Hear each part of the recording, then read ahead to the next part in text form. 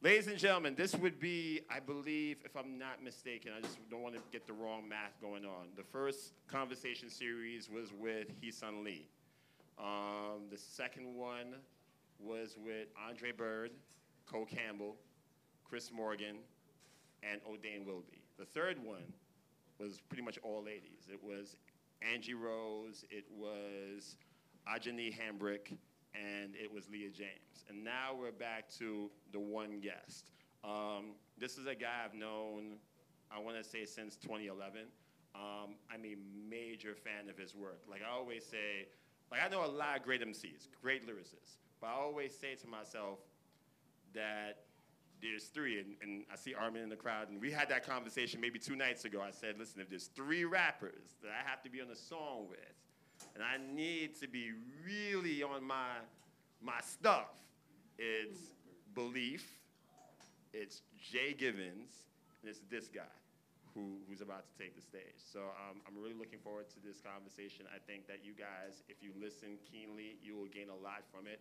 I appreciate his time being here. It's been a really crazy 48 hours for him, I'm sure. So ladies and gentlemen, please make some noise for Say La the Corner. I must be the president. I must be the president. I must be the president. I must be the president. Spiritual is evident, the lyrical is heaven sent. And since I ain't the king of this, I must be the president. I must be the president. I must be the president. I must be the president. I must be the president. Check your mic. Yeah, check. Oh, very good, very good, very good. Migs, that was a nice intro, bro. We didn't even work that out beforehand. That was great. Super throwback. You're in the spirit, bro. Praise the Lord. Bro, thank you. Welcome. Give it up for Say La the Corner, man. Make some noise. Thank you, bro. Thank you. Ah, man, bro, and my roommate Tamel would attest to this. I've been up late nights working towards this day, enjoying the album, breaking it down, getting a feel for what I want to ask, thinking about all the questions I've been wanting to ask since we last saw each other. So it's a lot here, but I ain't gonna keep you too long, but we're gonna get to it. I think the most important question I can get into right off the bat is, 3 years is a long time. 3 years is like a lifetime in the rap world, where you got like Future dropping 2 albums in the same year. You got people like Drake who never go away. They're always dropping something. Like people stay out here. Even Lee spoke about the fact that it's important for certain rappers to always flood, you know, the net, the social media, the community with content. But you decided after a really highly acclaimed mixtape, Hoodie Season 2, to just, I'm gonna fall back and really work on this album. And I'm gonna take my time. What were the extremities of that? What were the obstacles you faced doing that? And what was the comfortability in doing that? First of all, shout out to you, man, for doing this. This is an excellent thing that you're doing.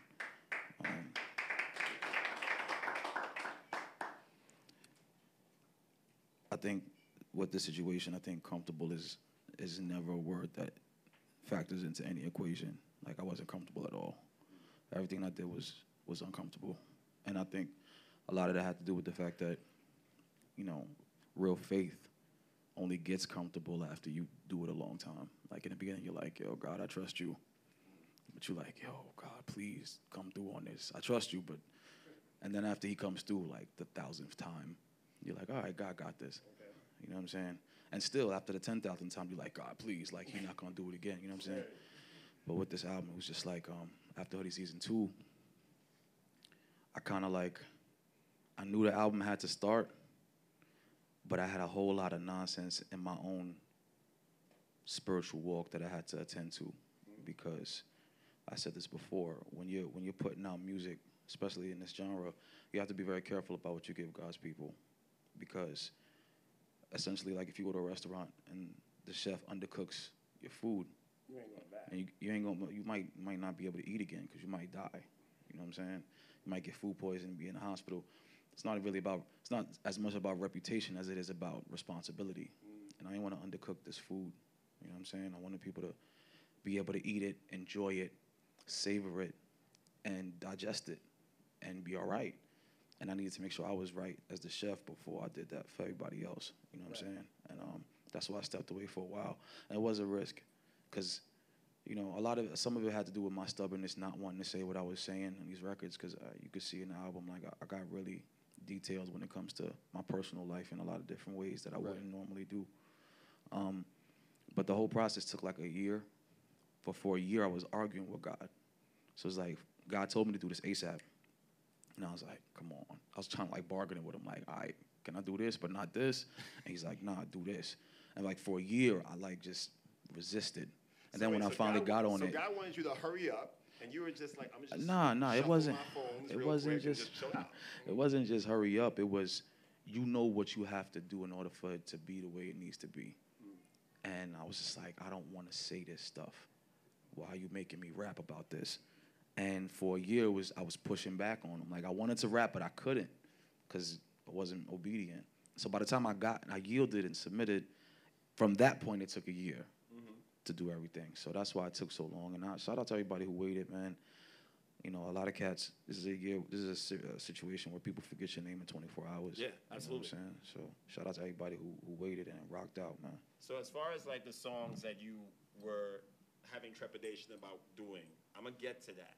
But staying in the question I asked you, how did it feel to, you know, endure this process for 3 years, and then you're on a label, right? Now, I don't obviously know your relationship with Bizzle in that sense. I know you guys run together. I know you're part of a label. And most labels are like, yo, we need this now. What's up? Why are you taking so long? I mean, let's think about it. I think, and pardon my math if I'm wrong, maybe 3 projects dropped from the label before they even got to yours. I think, if I'm not mistaken, I think Bizzle dropped 2 albums before they even got to your first. 4 went. Biz dropped 2, Dayton dropped 1, 7 dropped 1. Right. So was there ever a moment where everybody was just kind of looking at you like, bro, come on? People forgot I was on GOM. They was like, yo, who's this dude? Wait, say that again? I don't think people heard that. People forgot I was on GOM, man. Or they thought that I left the label. And shout out to Biz, like, that's Capo for real. Like, I told him what my vision was for the joint. And he said, yo, I know what you want to do, but are you sure? You know what I'm saying? And I was like, yeah, man, this is what God told me to do. He's like, all right, do it. Go ahead, do what you got to do. And he was very patient. He was very supportive. And, you know, it was stressful, though, because the fans, as much as they love you, is as relentless as they are, like with you. Like, I love you, say I love you. So when that flips and it's like you ain't put out no product, it's like, where you at? I'm angry at you. You know what I'm saying? So the inbox is full like every day for like 2 years. Like, yo, what's up? It's a lot to look at your phone every day and see that, man. But it gave me, you know, fuel. You know what I'm saying? Right. To keep doing what God told me to do. So praise God for the patience, for everybody's patience. So let's talk about the song. And this might actually tie into what you just said. Megs, you mind bringing up this little song called Introverts? Let's bring that up real quick. Now, in fact, just play it as soon as you get a chance. We'll just play a little piece of this.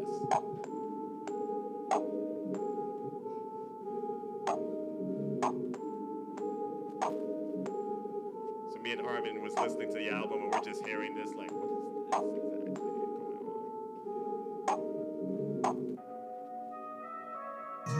Tell them that I need a little space. I ain't really chillin' in the building, but they see me as a villain.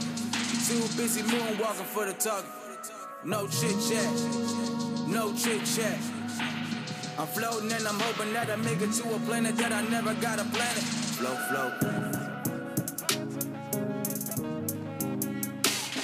Float. Cut it. Yeah.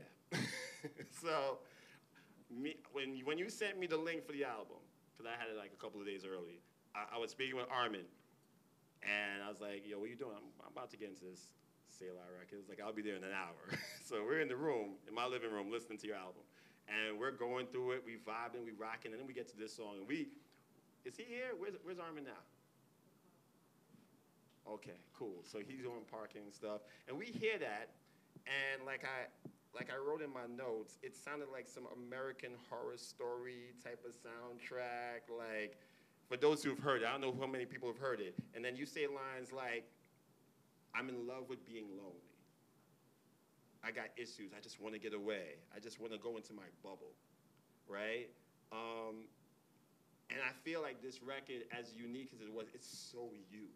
You know, like I'm listening to it and I'm thinking, did he write the verse before he got the music, or did he get the music before and then he wrote to it? Because it's just so unorthodox how you did it. It's like, for anybody who considers themselves an introvert, I feel like it's the perfect song that describes that. And I felt like it was very free creativity,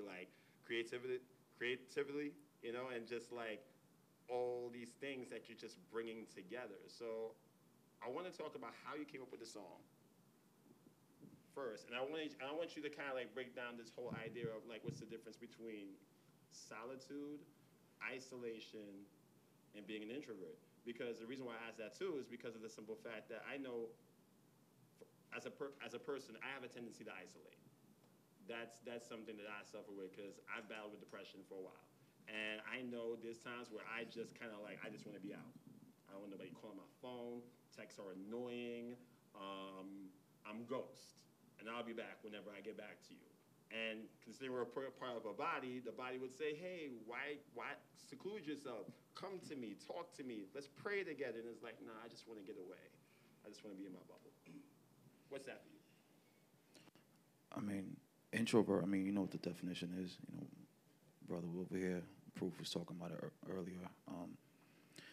I'm naturally a secluded guy since I was born, actually. And it's weird because I'm like a social introvert. You know what I'm saying? Like, I'm really good around people. Like, I like being around, like, laughing with friends and stuff. But crowds, I get anxiety. And which is weird because, like, you know, people think I'm just a rapper because I was meant to rap. A lot of the things that I do in hip-hop and as a rapper is God's therapy for me because I'm in a profession that has to be around thousands of people at a time sometimes because God is working on me in that aspect. Like, I'm going to give you a profession that is the opposite of what your nature is. You know what I'm saying? Right. I would not be in front of 5,000 people telling them what my mind is thinking, ever, in any situation. Right. I want to tell you that. It's private. I don't even want to be in the room. I'd rather be in my space, chilling. God is like, nah, you're going to preach the gospel the opposite of the way that you want. Right. So that's what, you know, CHH really is for me. People don't really understand. Like, a lot of these guys that's rapping, some of them are, like, freaking out on stage. Like, and you don't even know. Really? Because, I mean, you know, you saw me, I pray in the back. Right. Pray before the show. After the show, some of us might break down. Like, and just be like, yo, I'm losing it. You know what I'm saying? But it looks so effortless because you're just like, oh, they love rapping. They just love being on stage. They love being in front of people. Some of us, it ain't like that. And a lot of it, you know, is from my carnal nature when I was in the streets. Mm-hmm. I got, like, that PTSD from the hood. So, like, I don't like being in situations where my back is to people. You know what I'm saying? So I sat here instead of there because I could see the door, like, straight up. And that's not y'all's fault, and that's not God's fault. That's because I was in sin. And that's what God is working on me now, that I'm in his will, and I'm getting better at it. But introvert was just me embodying, like, just telling people, like, yo, this is what I go through every day. But at the same time, I'm a minister to you through it because if you notice, introvert is one word, but I broke it up into two. So it's introvert. So I'm still, even though I'm telling you why I'm introverted, I'm still introducing you upward. Right. You know what I'm saying? So that's why I made that song, because I wanted to show people, like, God can use your weakness for his glory, and you don't got to be ashamed of yourself, like, who you are. Like, don't run away from who you are. Right. Give everything you are to God and let him mold it and fashion it for his glory. Like, don't run away from it. You know what I'm saying? And I just wanted to tell people what some of us go through. A lot of your favorite artists in CHH, I know personally, and I know they go through this. And they don't say none to nobody. They just do the show, they shake their hands, they do the autographs, they take the pictures, and they go in their car and they scream. Like, oh, like, and you'll never know, ever. But this is what some of us go through, you know what I'm saying? So I just wanted to show people. So with that said, was it was it one of those songs that you was like, God, do I really need to write Introvert? And then also, what was Whit thinking when you brought this song to him? Because he produced the record. I mean, Whit was pretty open, like, you know, he never questions the content of what you put down. He'll tell you if it's good or not. you know. Well, as a producer, I'm sure he should. Yeah, but he won't push back. Like he Right. won't be like, nah, don't talk about that. You know, he won't say that. But with me, that was the last song that I finished. That was the very last song, and I didn't want to write it. I didn't want to write it, and you know, but I praise God that I ended up being obedient, because I really feel that joint. Like when I listen to it now, I'm just like, yeah, I'm glad I did that, man. Thank God. I would love to see you perform that live, actually. Maybe not today, obviously, Yeah, but not today, I can only imagine, because it's such a theatrical song. Like it's intimate, but just big in its own way. So let's talk about Masquerade. And I know you mentioned the fact that you said, you know, you wanted to sit here so you can kind of view the room. Kind of reminds me of a scene. You ever saw the Bourne movies? Yeah. There's a scene where he talks about that, like, I'm gonna sit here so I can see exactly what's going on. So it just took me to that. And it's crazy because it's nothing against nobody in the room. I know it's all, I know it's all family here.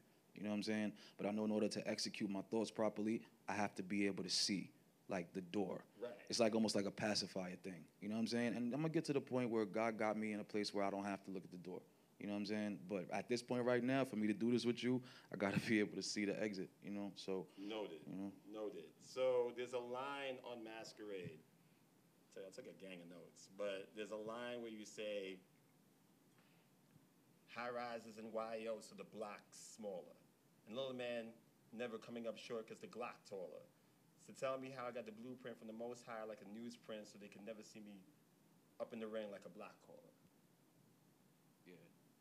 Well, where does that come from? Yeah. Just the life. Like that's it's easy to write what's true. You ain't got to make that up. You know what I'm saying? Like that's what's happening.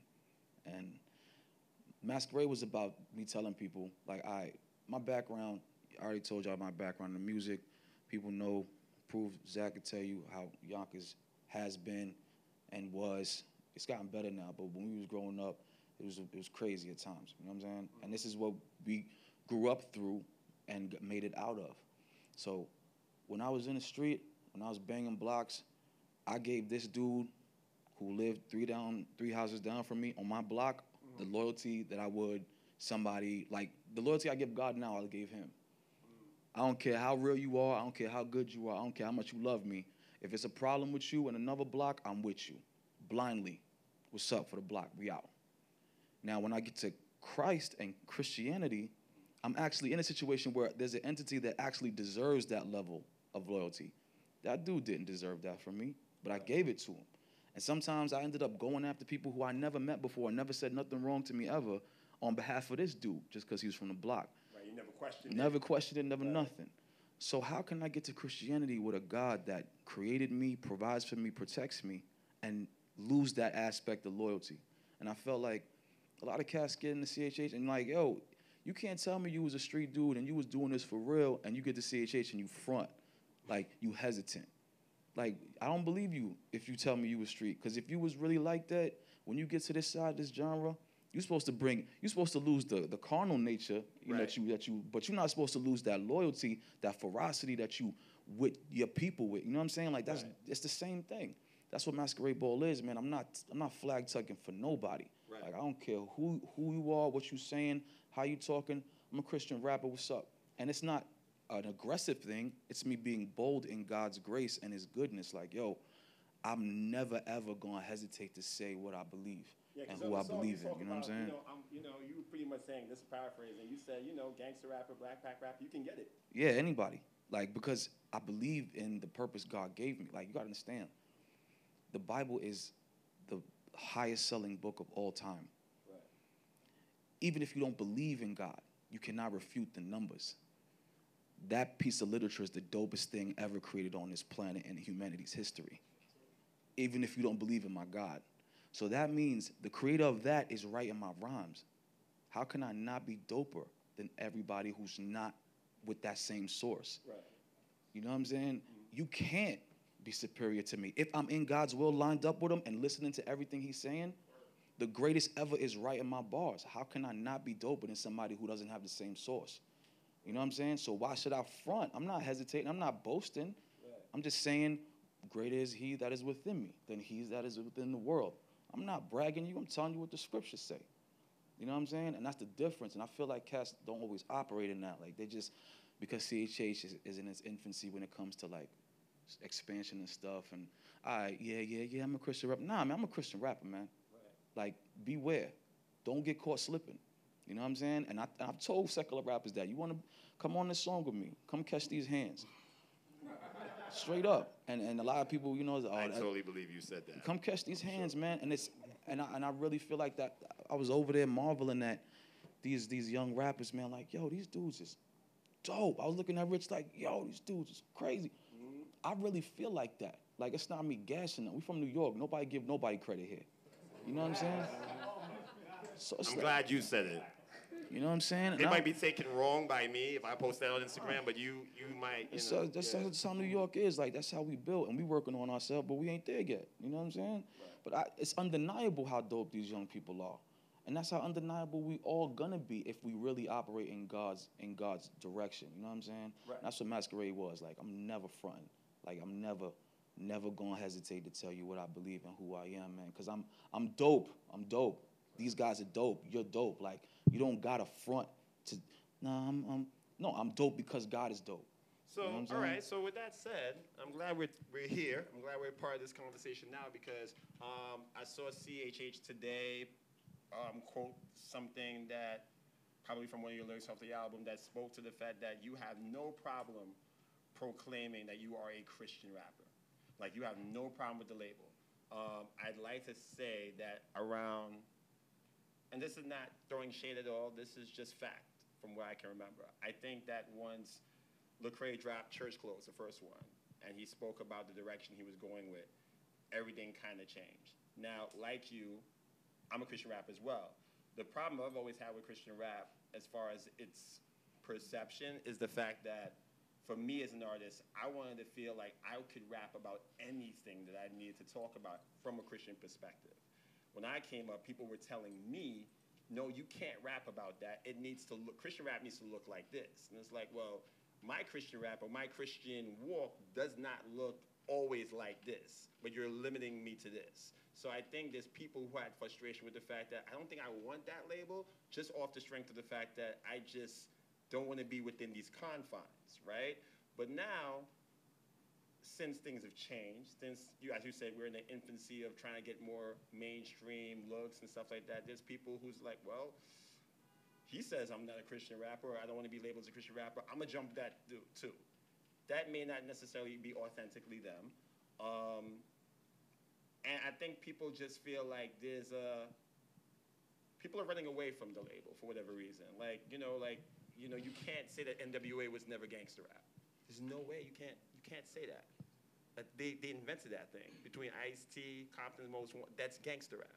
Why do people? And as you said, we belong to the source, the ultimate source. So when you see that, because you're probably in circles and conversations and in situations that most of us are not usually in, where is the frustration coming from? Like, how do you see that? I know we've talked a little bit on the phone, but in front of friends and family here, how do you feel about it? I think people should be careful. Like, if you're talking about following somebody's footsteps when it comes to, like, not labeling yourself, you don't know what conversations that man had with God. You don't know what instructions he got from God. If you didn't get those instructions, you should chill. You know what I'm saying? That's how I see things. Off top, forget what I feel about the move in general. Mm-hmm. As far as taking the same steps he did, make sure you got the same orders he got. Like, period, first. When it comes to something else, I was on a mini tour with a very, very, very prominent Christian rapper that everyone in this room knows. I won't say his name, but we was on the way to the airport, and he told me about a dream that he had. And he said, I was in a dream, and I was looking at a church, and the church was Christian hip-hop. And it was full of people. And then all of a sudden, one by one, people started to leave the church. Leave. Then all of a sudden, the church was empty. Now, this is Christian hip-hop. It was empty. There was nobody there. He said, then somebody who wasn't a Christian went into the church. And then another person, and then another person, another person. And then all of a sudden, the church, which was Christian hip-hop, was filled with people who weren't Christians. And now, the entity that is Christian hip-hop is filled with non-Christians. And now, all of a sudden, the dudes who were in there in the beginning came back, and there was no room for them. And he was like, God told me that can never let that church get empty. Like, if I'm the only one there, I need to be there. Because when them cats who ain't saved come in, they need to have an example of what this is supposed to represent. You know what I'm saying? There's so many layers to that dream that you just broke down. Because in my head, no, now seriously. Look, now peep. Okay. Now peep. All right. Cats is leaving the genre left and right. But now, where you going? But Chance the Rapper is making albums. That's the first name that pops into my head. Now, believe me what I'm telling you, I'm not judging Chance's spiritual walk. Right. I'm saying these cats have been talking about God for years. They've been trying to tap into that Christian market for years. There are 6 billion people on earth, and at least half of us believe in the same God. It's financially intelligent to try to get them, to try to get their pockets. You know what I'm saying? So there's rappers all over the place that don't even believe in what they rapping, but they're going to say God at least once so that somebody who is Christian, who essentially is just craving for good art, can say, yo, he said God, so he must believe in God. All right, I'm a cop. And that's what's been happening a lot more and a lot more and a lot more. You know, dudes dropping secular R&B people, dropping Christmas albums, talking about Jesus. You know what I'm saying? That's just a chess move, you know what I'm saying? And that's why... That's one of the reasons outside of just being loyal to Christ that I'm not moving. Like, I'm right here. Y'all not going to take this from us without a fight. Right. You feel me? This is CHH, Christian hip hop. And yeah, we're going to grow and we're going to evolve with the direction of the Lord, but we're not going to be overrun by nobody as long as one of us is still there. You know what I'm saying? So that's my thing is I'm going to represent. Like, even, and that's how GOM is. Mm-hmm. We going to represent no matter what's going on, because there needs to be an example of what it needs to be. You know what I'm saying? Yeah, I actually wrote an article. I don't know if you ever had a chance to read it. I actually dubbed you guys as the new Unashamed movement. Because there was, so many, anytime, like, say, using, again, no shade, like, if Lecrae drops something, everybody's complaining, oh, my gosh, this is not real talk, this is not rebel, this is whatever. And my thing is like, yo, you got these 4 other guys over here. I know we all grew up on Lecrae, right? If you feel like you're not getting it from them, there's 4 other guys over here. Well, interestingly enough, yeah, I'm gonna be honest with you. I never heard of Lecrae until I met Biz. Like, I was in the trap when I heard about Biz. Like, I didn't know about Christian rap as a genre until Bizzle. You know what I'm saying? Like, I knew cats rapped, like, for Christ and stuff. Right. But I didn't know there was a thing called Christian hip-hop until Bizzle. The homies that we was selling drugs with together, like, we was out there, was like, yo, did you hear about this Christian rapper who did Jay? That's how strong it was, that it broke through that. I wasn't in church when I heard Bizzle. You know what I'm saying? I was outside doing the wrong thing. Right. That's why I believe in that title so heavily. Like, you don't got to abandon that to be effective. You know what I'm saying? You don't gotta abandon the title to get where you're trying to go, like, right, and get and reach your targets. Cause it found me, like, it just blew my mind, and that's why, like, I reacted the way I did to it, because yeah, cause I was saying you did like, first. Yeah, you know what I'm saying? Like, I'm out, I mean, it wasn't like I was dabbling in and out of my faith at that point anyway. Yeah. But I knew Christ was real since I was born. So it's like, for this dude who don't believe in Christ at all, who's Muslim, like, yo, this Christian rapper did something crazy against Jay, bro. You gotta check this out. And I was like, yo, for you to know this is legit, man. And it's like truth breaks through everything. It's precision targeting. It hits wherever it needs to go. And it might take longer than you want, right, but it's always gonna get there. It's always gonna get there, man. So, this is good, right? This is good. Y'all enjoying this? Yeah? I told you nuggets, man. So, Anthemic. It's a song called Anthemic. And again, the descriptive line. So this one stuck out to me. I mean, bar for bar, a lot of things stuck out, but this one grabbed me. Like, there's a part where you say bottles, models, stadiums, wholesale, drugs in the motel, 5-star hotel, black and white teeny boppers pulling at my coattails. So I feel like, I know, right? I heard that. Yeah, crazy. It's like, and correct me if I'm wrong, I feel like it's just like you gave me a vision of, this is where I'm from, and this is where I am now, to the point where I came from such an impoverished beginning, and now I got these kids, probably from suburbia, being like... I think Anthemic is about, it's I know it's more than that. Yeah, it's me telling people what fame to these people looks like and what fame to me looks like. To them, what they want is the bottles of champagne. They want the women. They want the drugs. They want the people grabbing at the. That's what their objective is. On the flip, what's important in life, though, is the second half of that chorus. You know what I'm saying? Yeah. Talking about the fiends, talking about the poverty. This should be the target, but this is the target. You know what I'm saying? Currently, this is the target, but this is what it should be. And that's just me telling people, like, yo, man, you know, everything that I write is anthemic, is to show you what their mindset is. Like, yo, welcome to the famous, captain of the planet, while they kissing on your anus. Right. You know what I'm saying? That's what they crave. That's what these are the kind of people that be killing off real life. Eating in your dreams, have you starving in real life. I know a couple shorties really starving in real life. You know what I'm saying? And I wanted people to see, like, yo, and I'm not saying we famous or anything like that, but, you know, a couple of people know us.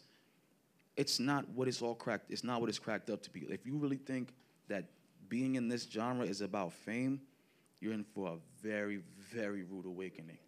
Not because you won't get famous. You might get famous. But this is a genre and this is a walk that will eat you if you're not sincere about it. Because you're speaking God's word. God's word is flawless and perfect. Will it eat you in terms of temptation? Will it eat you in terms of... When you open the refrigerator door, what runs away? Nothing. The grape soda don't run away. The cheese don't run away. The milk. The only thing that runs away is the darkness. That's it. Because the light is the opposition of it. If you're not operating in what the light is and you're speaking the light, it will consume you. It has no other choice. It goes where the dark in this room is fleeing. So if the dark is here and you're speaking it, something has to give. Right. You know what I'm saying? And that's why I tell cats, if you're not serious about this, man, don't do the CHH thing. Don't destroy yourself. Don't destroy yourself. Speak in life. That'll be heartbreaking. You know what I'm saying? And that's why I was like, yo, I pray constantly that God cleanse me of any kind of ulterior motives other than getting his words to people. You know what I'm saying? Because I don't want to be a victim of the truth that I'm speaking. You know what I'm saying? You ever seen like Raiders of the Lost Ark? Remember the Ark of the Covenant when they opened it and everything, people got killed left and right because it was just too much. Imagine that as somebody rapping. You know what I'm saying? You open that thing up and you the one that get. It'll be heartbreaking, but it's real, man. Like, I don't play with this. I don't play with this, man. And that's part of the reason why I took the break, because I knew I wasn't ready to write. I'm not trying to be a victim. Like, I need to be in God's face and get ready before I feed his people. You know what I'm saying? Yeah, I think some more people could probably take heed of that, because I think it's like you said, it's the fame. It's like, I'm sure somebody might feel like, oh, I need to write this rap or get this thing out because I just seen Andrew Rose's studio session on Snapchat, and it's like, okay, why? You know, because you gotta keep up with the Joneses, but you've obviously very much resisted that. Yeah, I mean, it's beneficial to not operate in a place. I don't try to fly a rocket. You know what I'm saying? Because I don't have the training. Right. And I'll blow something up. I'll blow myself up and maybe hurt somebody else. Mm-hmm. If you have that logic for that, you can't have that logic for ministry. Like, you don't got respect for God as much as you have respect for this rocket. You gotta weigh stuff out, man, and that's why I'm so thankful that this happened, because I'm really okay. Like as Selah, outside of the album, I wasn't okay as Selah in God's face with the mixtape. After the mix, I needed to stop and really readjust my mindset. Like, God, make me ready to make the album, and He did that. You know. Gotcha. Yo, Migs, hit me with Regular Day. So I want to talk about Regular Day. Regular Day is the song that you got with Dayton, with Bumps INF. Don't be shy with it, Bump that. What? Who produced this? It's Wit. Wit? I think the thing I like about the fact of your album is that it's a Selah sound. That's very prominent. Yeah, we do amazing on a regular. I guess you gotta roll with it. Push your data on the cellular. Homie, I think you should roll with it. New York, where I come from. Why yo with my head laid? Bring me the word, I'm like Damu. I gotta do what the Reds say. Making sure that my head low, faith high, walk right. Black man life, reverse full count. Got your 2 balls and 3 strikes. Bump that, student of the game. Believe I learned my lesson. Never starstruck, I feel right at home whenever I'm addressing. All my fam know what it is, and all my enemies is guessing. Never nothing on my chest, I never front. I know I'm blessed. Yeah. Now it's just the opening minute or something like that. So, great song. Dayton blacked out on this. How did you feel when you got Dayton's verse back? How was that recording process? Because I'm thinking there's 2 situations on your album where I felt like, yeah, I need to get in the booth with this guy. Let me see what I need to do. I felt Dayton did that. I think Eshawn did that too. Like, that verse? Yo, anybody in here, I know there's some artists in here, if you ever want to know how much a rapper likes you or cares about you, you listen to his feature verse. And why do you say that? If he gives you a whack feature verse, that's how he feels about you. Straight up. Straight up. We're artists, we communicate emotionally through music. So if you ask somebody to write with you or write on your song and he gives you something that you could tell he wasn't really passionate about, that's how he feel about you. He don't got to say it. You know what I'm saying? You can have that conversation with him after the fact and get to the root of it and hopefully change the feeling, but just know that's how he feel about you. So when I heard Eshawn verse and I heard Dayton and Bump's verse, like, when I seen Eshawn, I hugged him like, yo, I love you too, bro. Yeah. You know what I'm saying? Because I know they that. They don't just like you. Yeah, because I know that's how he feel about you. If you've heard heard these verses, like, they love you. Yeah, they love me, man. I was like, yo, they man. They love you, bro. He was confused. He was like, what? Nah, man, I love you too, dude, that man. might have been, and you know, Eshawn, we all know Eshawn's a bass, but that might be the best guest verse I've ever heard him do. Maybe. Might be top 3, top 2. Out. It's like. Blacked out, man. Blacked Jared, out. too. Jared, I love Jared. I mean, just on regular day, like, Dayton and Bumps didn't surprise me at all. Mm-hmm. Like, you got to understand, these are guys that I hold in super high regard, artists, you know, artistically. And we spar all the time. Right. Like, we family. We don't try to, you know, hurt each other with our words. But we go back and forth. Like, there's miles and miles of texts and chat rooms that we battling in the chat room. Like, ball for ball, like, daily. Like, what's up? Who's starting it off? I know a lot you know what I'm saying? want to be in that GOM and chat, right? It's fun. It's fun, but you sharpen your skills. You know what I'm saying? So when we in the dojo, that's what we call, like, the feature verses. In the dojo, it's on. Like, and everybody does their thing. It's beautiful, man. But the reason why I brought this song up, outside of being great, as far as the lyrical skill being apparent, the thing that I get from the song, particularly with Bumps, is your closeness. Like, you and I have talked about Bumps on the phone and how much you guys have this really interesting connection. And the thing about what was said on that song is just the whole fact of not getting ahead of what the prize is. Not, you know, you guys can bar out, but you realize it's not about the bars or not about necessarily a whole gang of braggadocio without leading people to the source. So talk to me about Bumps. Talk to me about your relationship with him and the crew, really. If I was white, I would be Bumps. Like, Bumps is me as a white person, like, if I was white. And that's why, like, we call each other the Bash Brothers. Like, we're the Bash Brothers. Like, whenever we go on the road. Bash Brothers, you said? Yeah, the Bash Brothers of the GOM. Okay. Like, whenever we go on the road, I'm always in the room with him. Like, we always, you know, before shows, like, we don't, that's our routine. Like, I tell, like, I don't want to be in the room with you, Dayton. I love you, but I don't want to be in the room with you before a show. I want to be with Bumps. You know what I'm saying? And, you know, and like, that's... How does Dayton take this? Nah, like, Dayton, no. Dayton's like, I got white. It's not even like, no, they don't even, that wouldn't even, like, happen. Like, they just know. They'll say Live and Bumps is going to be in the same room. And Biz be like, yo, man, don't try getting in trouble, because, like, that's how we are. Like, we literally, like, the youngest crazies on the team, you know what I'm saying? And we have fun with each other. I love that dude. Yeah, I love that dude, man. And the quiet but wild boy. I love that dude, Bumps. He's so, a lot of people don't understand Bumps, like, just because they, you know, he's white. And hip-hop it was founded by black people. You know, it was created by black people from a black plight and black struggle. This is what it evolved into. And some people, like, kind of look at him sideways because he's white. Really? You know what I'm saying? Like, just what he's talking about and the way he's talking about and the crew he's with. Like, he's the only white person. You know what I'm saying? But people don't understand. Bumps grew up in the projects. Like, he was born and raised in the projects. Right. Like, his whole life till he was, like, 17. And when he was 17, he went to the suburbs, and he was acting a certain way, like that way he grew up. And Cass was like, "Oh, what you acting black for?" He was like, "What you talking about?"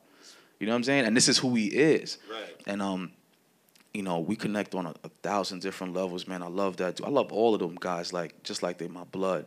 But Bumps is like, you know, Bumps is my man. It's like I love Bumps, man. I check on him all the time, and he's like me. He's introverted too. Sometimes he be like disappearing for 5 days, and then I gotta hit him up like, "Hey, you doing it again? Stop it." And I do the same thing. Hit me up, "Hey, bro, where you at?" We do that. You know what I'm saying? So Yeah, ever so often you need somebody to kind of tap you on the shoulder and be like, "Yo, come on back." yeah, You know. yeah. That's crazy. But with that said, like being part of God Over Money, there was a big celebration. I know the announcement was made in Houston, if I'm not mistaken. You had just dropped hoodie season 1 or 2. One, Right? Yeah. And what is that like? Because you know, there's kids, there's adults, there's people, rappers especially, who are like, "Yo, I want to be part of God Over Money. How can I be part of God Over Money? Yo, I want to be Jared Sanders. How do I get part of that team?" What is the reality of that team? I didn't get signed because I could rap. I got signed because I was humble enough to apologize for what I said to Biz. Like, everybody could rap. Like, people, talent is everywhere. You know what I'm saying? There's 1,000 bars of talent in this room right now. You know what I'm saying? But not everybody is ready to be like, "Yo, I'm sorry for what I did. You know, I apologize for what I did." And Biz told me that was the difference maker. Like, "Yo, you got talent, but I wasn't trying to deal with that headache, like, for 5 years, 6 years with you as an artist. Like, if you're too egotistical to acknowledge when you fell short with me in this situation, when I try to like redirect you as a CEO, you're gonna give me a problem." He's like, "You humbling yourself and being a man and apologizing made the difference." So that's what the reality is. Like, GOM is an actual family, like actual. You know what I'm saying? We hold each other accountable constantly, daily. We're talking to each other constantly, daily. It's really, you see, I waited 3 years before I dropped. What regular label do that? But That's why I asked. but families do that all the time. Right. Families, your mom be like, "Hey, my baby will come outside when he's ready," because that's what family does. Family understands. That's what GOM is. It's an actual family. And if you don't have that family mindset, if you just coming in to rap, you wouldn't even fit anyway. You feel uncomfortable. You shouldn't even do it. You know what I'm saying? And that's what's great about Jared, because Jared was family before he even got down. Right. You know what I'm saying? So that's what the reality is, man. Well, on the flip side, and being very careful with this question because I want to respect privacy. And I don't know if it had to do with a lot of the things that you said as far as like what you're willing to take on, what you're not willing to take on, as far as headaches, as far as what you can endure. I was disappointed that Flo left, you know? Yeah. And was it disappointing to you? Yeah. Yeah, it was really disappointing to me, especially the way it happened, and the things that occurred after the fact. You know, I felt like I told, and I'll share this with you. I told Biz that I felt like that was a personal failure for me when that happened, because I wanted to like take him under my wing and like, you know, help him transition to that next level as an artist. Because as an artist, he's phenomenal. He's phenomenal. You know what I'm saying? There's no doubt about that. But you know, I knew that with the same supervision that, because Seven is my mentor. You know what I'm saying? And Seven has like reared me. With the same attention that Sev gave me, I wanted to give to him. And when everything happened the way it did, and then like just the stuff that happened afterward, I was just like, "Yo, I failed." Like, I really took that hard. You know what I'm saying? But you know, I love what happened as a result of it, though. My mentor joined the label, Jared joined the label, Dayton joined the label. Like, it's amazing. You know what I'm saying? And I feel amazing about that when I think about that. Yeah, it's really on some Avengers. Yeah, type like straight up. So I'm really happy about that. But it does still like, you know, like jab at me, especially when I travel to that part of the country. Like when I go to Florida and stuff, I just think about it like, "Dang, man, I gotta sharpen my skills and my sword, man, just so that'll never happen again." You know what I'm saying? And yeah, but it was tough. It was tough. Gotcha. Well, let's take it back to the album. It's been about, what, 24 hours, 48 hours since it's been out. How do you like the reception of it? How do you feel now that it's out? I think people like it. And the Khaled dropped yesterday, I think, too. Limes dropped. Yeah. Khaled dropped. Khaled Vince dropped. Staples dropped. Right. A couple people. I was trying. I know every rapper in here will vouch for me on this. You don't want to drop on like certain rappers are dropping. Right? So I was just like, he's dropping. yeah. Nah, So I was like, all right, and I had to pray. I'm like, Lord, I can't drop around Kendrick. I can't drop around Aubrey. Right. I can't drop. I can't Around Sean. I can't drop around Sean. Can't drop around Ye. But the both Seans. Both Seans. Both Seans. Straight up. You know. So the you know the obvious negative for all of that is, you know, anybody who loves your because I'm a lyricist. So if you like lyrical hip hop, you're gonna gravitate toward them before us because you just know about them. You might not even know who we are. You know what I'm saying? I used to think that too, but and tell me if I'm wrong with this. I like to think that people who rock with you. Well, I'm talking about. Yeah. I'm not talking about your, you know, the faithful. You know what I'm saying? The people who know who you are. You know what I'm saying? Yeah. But you think like farther than that. You know, Right. you want people who never heard of you. You put up the sponsor posts, the promos, you know what I'm saying? You want to reach them people that never heard of you before. Absolutely. But if their focus is only on Kendrick, you know what I'm saying? Like, yo, I got my hip hop for today. I don't need no other hip hop. And, you know, it's a reality of it, you know, because I'm not going to be egotistical enough to think that everybody on the planet knows Selah. Right. So, you know, Khaled announced that he was dropping. Boy, And I did was he just like, announce it. and I was like, man, it's like, yo, I did all this planning, you know what I'm saying? And I thought about, I was like, yo, he got this baby on the cover. Baby's mad cute baby over.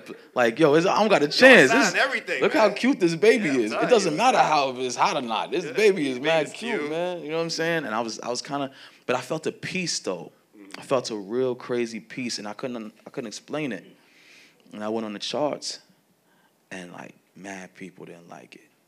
Like mad people were saying like, "Yo, this is not good," and blah blah. And no disrespect. Khaled's album? Yeah, no disrespect saying to Khaled. Like anybody's work ethic is their work ethic. Like, Yeah. and not everybody's gonna dig your stuff.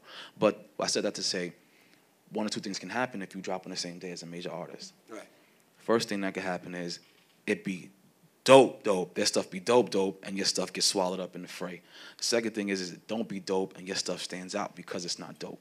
And people was saying a lot on social media, Memoirs of a Perfect World better than Khaled's album. And that was like amazing. Like, yo, because that's what I want people to understand, man.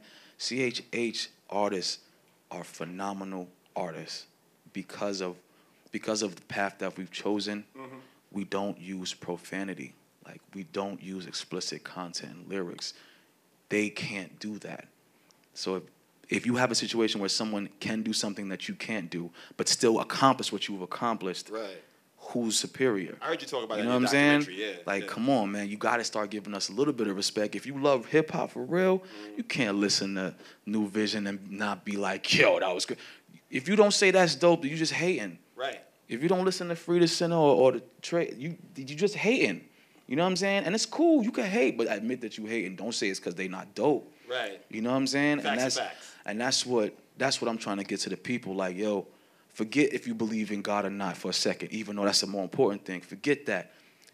If the rules of hip hop are you rap like this, you sound like this, and it needs to come off like this to be dope. If that's what the rules are, forgetting religious beliefs, all the homies fit into that category. So you can't say they're not dope because they followed all the rules. You know what I'm saying? So that's my thing. So speaking of dope lyrics and whatnot, so I'm gonna tell you maybe again I've only listened to the album maybe 3 or 4 times, so I'm sure I didn't catch everything, but this one particularly stood out. As soon as I get my phone back on, here we go. So you got a song called SCL2 with Dre and Kayla Starks, which was a nice surprise, by the way. I didn't expect that. I didn't see that coming. That was but fun. there's a line, bro, that you said. You said, but now I'd be the illest and the greatest because I got my steps ordered like Black Mamba wearing flu games. Yeah. I'll say that slow because I really want y'all to catch this. You know what I'm saying? Like, I need y'all to catch this because I caught it. I don't know if y'all caught it. I'll say it again. You said, but now I'd be the illest and the greatest because I got my steps ordered like the Black Mamba wearing flu games. I mean, if you're not a sneakerhead, you're probably not going to catch that line. Okay, yeah. Does anybody know what the flu games are? Okay, for the uninitiated, explain that to them. Michael Jordan was in the playoffs against, I think, the Utah Jazz, was he? Yeah, Jazz. And he had like flu-like symptoms, and he dropped like a ridiculous amount of points. But the sneakers he wore that game, are called the flu games. Yeah. And the way I approach lyricism and punchlines, like, you know, the Bible is so great outside of just the truth because it's like manifold wisdom. Like there's so many layers. Every verse, every scripture has so many layers. You could read the Bible 24 hours a day, your whole life, and still not get everything. Right. Because there's so much stuff in everywhere. That's how I make the punchlines. Right. You know what I'm saying? And that's like that line, like, now I be the illest and the greatest, got my step order like the Black Mamba wearing flu games. It's like, now that you look at that punchline, there's so many different directions. Many layers to that. You know what I'm saying? And like that's what... Like the layer I caught was the fact that anybody who's a basketball head knows that Kobe's game is very patent right. after Jordan's game. Right. So it's like steps ordered, Mamba playing in Jordan shoes, flu games, illness. I'm like, oh my God. And it's like, I made that line to express that, yeah, I'm nice, but I'm only nice because of who's telling me where to go. You know what I'm saying? And the line before that, you make everything connect in certain ways because it makes your punchlines last like forever. Right. You know what I'm saying? Absolutely. One line. So somebody could be listening to a line and listen to that for a week straight. And that's just a line on a 32-bar song. You know what I'm saying? But the bar before that is that I was wearing 2 4s in the coupe, man. So, like, Kobe wore 24. You know what I'm saying? So that's what I'm saying. Right. That's what I'm saying. But that song was, anybody familiar with the Maybach music series, Maybach 1, 2, 3, 4? That's what SCL2 is. It's an exhibition for the public of lyrical artistry. Like, I'm going to have like 8 of those. The first one I did was with KJ52 and Riggs. This one is with Dre. The next one will be with somebody, because I want people to understand how dope lyrically people are. You know what I'm saying? And that whole joint, Dre went crazy on that joint too. Like, listen to Dre Murray's verse on SCL2. It's crazy. Even KJ's verse from that mixtape, I was like, people saying that's one of the best verses I ever heard from KJ. Totally you know what I'm saying? Totally is, yeah. So that's what I'm gonna do. SCL3 is gonna be something else. SCL4, you know, and I wanted to turn it to an all-star game for us, man. Like, straight up. I'm gonna throw these dudes on one day if they keep up what they doing. You know what I'm saying? Keep blowing me away like that. Put me in a position where I have no choice. That's what we got to do to the public. Like, we got to give them no choice. These guys are too dope. We got to listen. You know what I'm saying? Right. So that's what that was about. Speaking of dope MCs, you did a really cool reinvention, recreation, continuation, whatever you want to term it, with a song called Superman. Now, when Armin and I was listening to this in my living room, I don't think they're here. I think they had to leave early, but we were listening to it, and we're listening to it, and I'm like, this sounds a little bit familiar. That if anybody's an Eminem fan here, you know that Eminem has a record called Superman. Correct. Right? And we were like, literally, but the cool thing was that you just, like, that's why I said it's not a remake per se. It's like your own take on it, because even with M, when he was talking about it, he was like, yo, I can't be your Superman. I know you look at me, I know you want me, but I can't be what you're looking for. And in your own way, you're breaking down that same concept as well. So why did you choose to do that with that record? It's just literally for the same reason on a Christian side, though. Like, because a lot of people say stuff to you when they think you're dope, and then, you know, they pay you respect, like, yo, you're dope, I love your music. And some kids, you know, used to come up to me and be like, yo, so like, you're my hero, stuff like that. And you get that, you know, and once you have big brothers like I do, you constantly deferring to God, like it's almost robotic now. Praise God, like you just look down and say praise God, because you know saying anything else to get you in trouble, you know what I'm saying? But isn't that weird though? Like, do you feel like you have to say certain cliches, Christian no, things to yes and no. I mean, I think you know, my problem is ego. Like, my problem is pride. So I do the robotic deference because I need that. Now, if you don't have that issue that I have, then you could be like, well, thank you, brother. As long as you keep in mind that it's God who's making you dope. You know what I'm saying? But with me, I need constant reinforcement. Selah, you are not that nice on your own. Stop. You know what I'm saying? And that's my personal struggle, so that's why I do that. But with Superman, it was just like, I told this kid one time, he's like, yo, you my hero, Selah. And I was like, yo, I got down. I was like, yo, I can't be a hero. He was like, you know, he looked at me crazy. Like, I was just like, I'm gonna let you down one day. Like, I'm gonna do something, I'm gonna say something, I'm gonna act a certain way. that's gonna make you be like, wow, like that's my hero. And that's because I'm flawed. I'm not perfect. Christ should be a hero. Let God be. He will never fail you. He will never let you down. I can be somebody who you look up to, but I cannot be a hero. You know what I'm saying? And that's what Superman was. Like, don't think nothing else can save you from whatever you're feeling negatively other than God. Rap can't do it. Right. Money can't do it. Nothing can do it but God, and that's what Superman was about. Got you. I'm going to shoot you like maybe a couple more questions before I let the audience ask whatever they want to ask. Trying to follow the order in my head. Oh, yes. Fuel. Let's talk about Fuel. So this is what I did. And I told the guys who knew I was going to interview and hear the album, when you release records, I purposely listened to like maybe a couple of seconds of it. Because I really, in your case, knowing the type of artist you are, I really just wanted to hear it straight. Like, I feel like since your songs are not all over the radio yet, I am afforded you the luxury of just put it on, listen to it, get a vibe. So, but I did catch a couple of seconds of Fuel. I was like, yeah, this is crazy, I'm gonna wait. Then I heard the album, heard Fuel in its entirety, then I watched the video, finally. And that whole thing about, has anybody seen the video for Fuel? Yeah. Nobody's names came up in the video, right? None of y'all? No? All right, for those who might be like, what is he talking about? There's a lot of commentary, like social comments, social media comments on, you know, Selah's garbage, what is this? So this track is garbage, I had faith in you, what is this? And your whole thing was like, yeah, give me the negativity, I need this. Give me whatever adversity you got, I needed that. You know, that's, you know there was even a part, which I loved, the line that really struck out to me, which I thought was funny, where you said, like, I need to see at least a comment before I agree to rap. Like, you know what's heartbreaking, what's dope and heartbreaking about Fuel is that, look, everybody's entitled to their opinion, everyone, whether it's good or bad. Execution is what the difference is. Like, I can say, Quest, I'm not really feeling this without saying, Quest, I hate your guts, jump off a bridge. Right.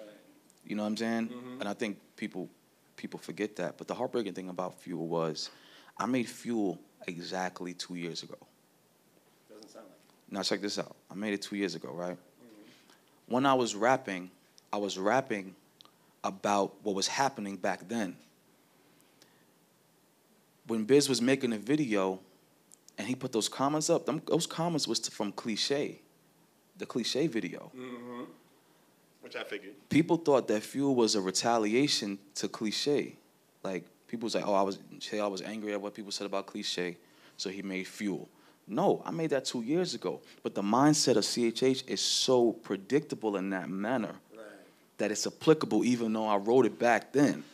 I could have wrote Fuel 10 years ago and dropped it, and I still would have had people be like, oh, that makes sense, because that condemnative mindset within the genre is so real, and it hasn't moved anywhere. So people say, I was like, yo, I didn't make that. I'm not responding to fans in a song. I'm not gonna make a song to retaliate. Like, yeah, serious? Like, nah. It's just that this has been going on consistently for so long that doesn't matter. It still works. It felt you know like what I'm saying? From like when Dayton dropped the cover art for Had Enough. But what's funny is that Dayton didn't write Had Enough for those people either. But it was just applicable because it never changed. Like, people hate the way they do, and it just always bugged me out. I don't know. Have you ever seen that? The Batman, where Morgan Freeman is talking to the Batman's accountant, and the accountant's trying to like blackmail him, like, yo, I want $10 million every year for the rest of my life. I'm gonna tell everybody. He's like, yo, so this guy beats up people, crime fighters, and you're gonna blackmail him? Is that smart? And it's like, I'm looking at the comments and I'm like, yo, people like, yo, we want that street Selah back. We want that, you know, the shooter back, blah, blah, blah, blah. And I'm like, yo, what you want? You recognize that and you want that back from me. So that means you believe me that life was real. And your response is to insult me? How intelligent is that? Now, that's not, I'm saying that the fan has anything to fear from Selah. Right. But I'm talking about the lack of appreciation of the fact that your privacy, you eliminate your privacy when you do stuff like that. Like, you're going to tell these artists that they're garbage or that what they put out is garbage and they're this and that. And this is social media in general. Yeah, your name is in the profile, your picture's in the profile. Courageous. Like, and it's not, and it's per se. And that's what that Fuel. That's what the video taught people. Right. You need to be mindful of what you're saying and how you're saying it, because you might end up on a Summer Jam screen, like it might be you this time. People use social media like it's an avalanche of snowfalls and there's snowflakes everywhere. I can get up, throw the little rock, and go back under the snow. But one day, that artist might pick you out of the snow and be like, this is what so-and-so said. And nobody should care because you said it. It's not like we doctored it up or nothing. Like, we took what you said and put up there. So the funny thing is that one of the guys who said, I didn't feel the anointing on this one, y'all remember that? Yeah. He hit me back on a documentary. He was like, oh, I can feel the anointing on this one. I love stuff like that, man. That's what makes it all worthwhile, because he got he got it. Like, he got it. And me and Biz and Dayton, we was all laughing about it, like, yo, that is so fire. Biz is like, yo, that's crazy. And it's encouraging, man, because, you know what I'm saying? Man. That's what we do it for, man. Yeah, I've seen crazy. I don't know if you saw this, but I remember when Lecrae put up, I think, cover art for a song called, I think it was Liberation. He had fists in the air. And I saw, man, Rapzilla comments is the devil, man. Like, I'm serious. Like, I saw how crazy they were talking to him. I saw all kinds of stuff like, hey, the white audience made you. If it was, I saw people talking crazy. So it's like you said, you know, you would think from the background that you have, people wouldn't go there. But again, social media makes you very fake. You want to know something crazy? Like Seven, right? Okay. Seven, Hog Mob Ministries, GOM. Seven's for real, for real. Like, that street stuff, it's not a persona. Like, that's what his life is. And people say all this crazy stuff about Sev. You have your name and picture on your profile and your address, and you're posting where you're eating lunch and where your family's eating lunch. You, as a father, as a husband, right, provider, protector, why would you roll the dice like that? We're humans too. And that does not mean anything for the fans. It doesn't mean like Selah's coming to get you. Believe me, I don't even care. And none of us do. But I'm saying, why would you roll a dice anyway if you really are in that role that you should be as a man? Right. Why would you say this to this man that you've never met? Because we're discipling our fans in a lot of ways. My inbox is always full with questions about the Bible, and I answer every single one of them that I can, because that's my mandate as a man of God. I need to help you or give you to somebody who can help you. Right. Not all of our fans are seasoned Christians. Some of them are baby Christians. Yeah. A lot of them is from the hood. Mm-hmm. I've gotten messages like, yo, Selah, I know where dude live at. Tell me what to do. And I'm saying to him immediately, we don't operate like that, bro. This is love. He's entitled to his opinion. This is not what we do. This is not how we are. But think about that. Mm-hmm. Think about the gravity of that. It speaks to that thing that you talked about earlier when you said, yo, I'm just going to go knock out this guy. You know what I'm saying? I don't even know the guy, but I'm just going to ride you because I believe in you that much. And you think he just got saved a week ago, and before then he was shooting dudes on the block. So now he's met Christ through Seven or Selah or Bizzle. Right. And he's like, yo, they're trying to beat up the guy that brought me to Christ. I got to defend him. I got to ride. And I'm around the corner. Yo, tell me what to do. That's the reality of it. That's what we get that all the time. Right. But we know that's God is looking to see what we do with the power and authority that he's given us. And it's a constant interview session, you know what I'm saying, for the next step. So we can't fail that interview, you know what I'm saying? But think about every day, like getting hit with the same negativity. What if one of us just have a weekday, like any of us does, and be like, yo, go ahead. Or what if I don't get that message in time and he acts on his own?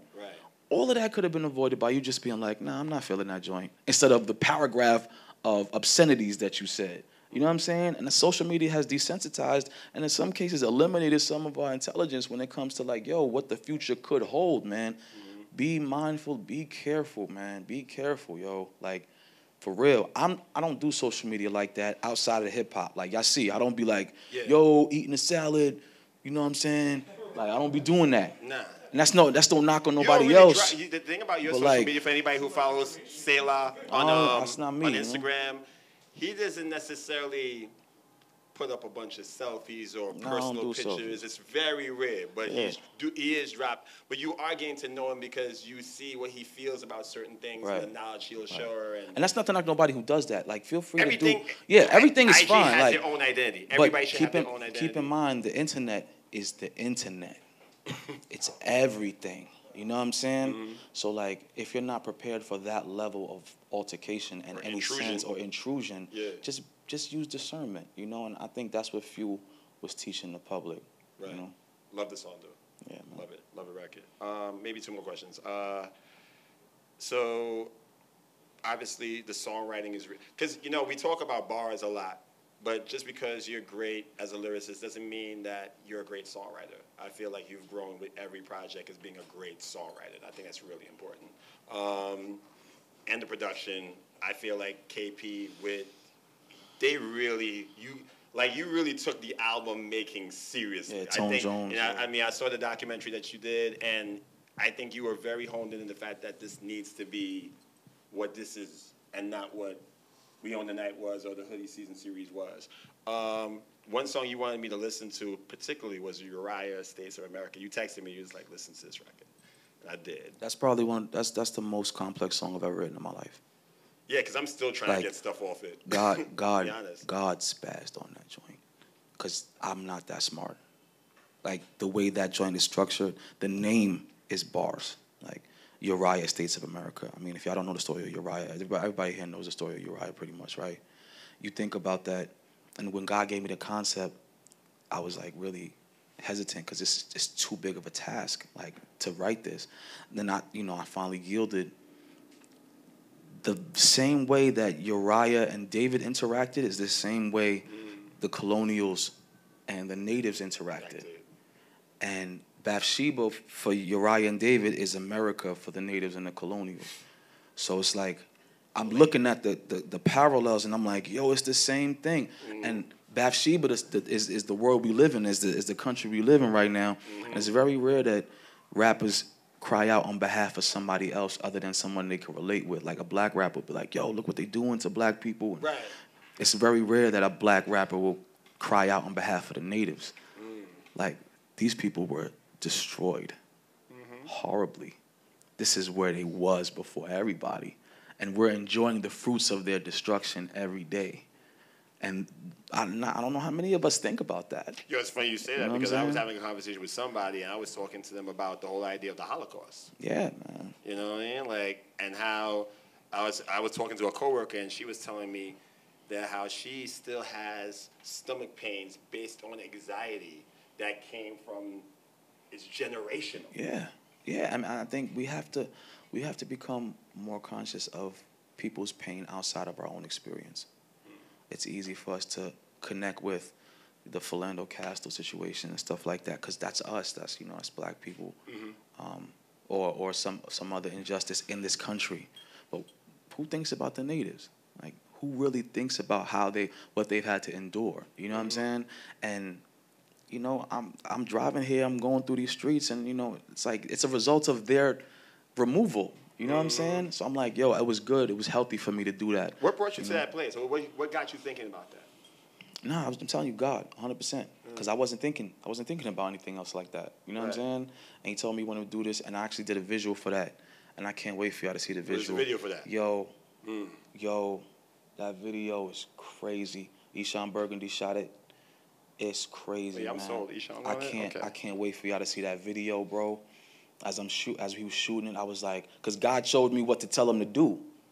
And I'm like, yo, this is what I saw. Like, this is what God showed me. And he executed it perfectly, like, and every Norman's aspect. great on that, the vocalist. Yeah, Norman definitely killed that joint, and I'm so grateful for that song. Like, I want y'all to listen to that song and really think about the entirety of what it is, because we're operating on stolen property. Like, we live on that, you know what I'm saying? And you think about how it feels imagine somebody stealing your kicks and then wearing them to your house. You know what I'm saying? And eating dinner at your table. You know what I'm saying? Yeah. Eating with your fork. You know what I'm saying? Like, it's crazy. Right. And I want people to really consume that record and really think about it, man. Like, let's get conscious of other people's pain, man, other than our own. Speaking of shoes, I dare anybody would try to rob something from you, but so you're a foam guy, obviously. Since I've known you, I am a foam I've guy. seen at least 6, 7, I am 8. a foam guy. Y'all keep me on Why prayer. foam posits? You know what? Jordan's just creased too quickly for me, because I got a wide This foot. is real sneaker tech talk right now. Like Jordan's Like, crease. I got a wide foot, and foams like short of getting shot in my foam. It's not doing like nothing's doing nothing to it. Nah, you know what I'm saying? Sturdy. It's sturdy. I mean, but believe me when I tell you, I've definitely been delivered from the spirit of foams because. Or just the spirit of sneaker excess. Yo, because I'm looking in my room and I'm seeing 40 pairs of foams, and I'm thinking about like what that could equal as a grown man. Because that's when I'm young, I'm like, hey, I'm getting a new. But now that I'm older, I'm like, yo, that's a car in the room. Like that's a car. You know what I'm saying? Facts. But I like. Especially with some limited edition joint. What's the best foams you've seen? The best ones I've seen. Or the own, or what's your favorite? I can't. It's hard to say this. This is difficult. That's different. My favorite pair right now is the Crimsons. Like I always loved the Crimsons, and honestly I love the Asteroids is beautiful to me. Like I love the Asteroids, but I mean foams is great. Foams is great all over. But I had to be delivered from the spirit of buying them because I was just buying them three at a time, like just $250 each. I know. Trust me, it's outrageous. You know what I'm saying? I was looking at some Silver Surfers. It's outrageous. I was looking at the metallic reds, but I seen a red sneaker that I actually do want to get, but it's not coming until I was irresponsible. Sneaker talk, man. It's just bad. Irresponsible. Just buy flip flops, keep them clean. Yeah. Get a pair of good church shoes, good work shoes. Leave the sneakers alone. Just leave them. You're gonna regret it when you old them, man. Straight up. At some point. Straight up. Last question, I believe, before I let you guys speak to Say La yourselves. So the album's out. I'm still going through it. Like I said, I've listened to it 4 times. I think at the very least, it's a masterpiece. I think with all the work you've put in and how it comes together, I love the fact that you did 2 versions of a certain song, Window Seat. Love that. And I was like, wait, I know this song. Yeah. Oh, he did this before. He just flipped it. But overall, the record is just, it's what we expected. It's what we wanted to have, and even more so. Where do you think Memoirs of a Perfect World belongs in hip-hop? What do you think where it belongs, and what do you think its purpose is? Its purpose is to just say thank you for waiting. Its purpose is to say thank God for the gift that He gave me.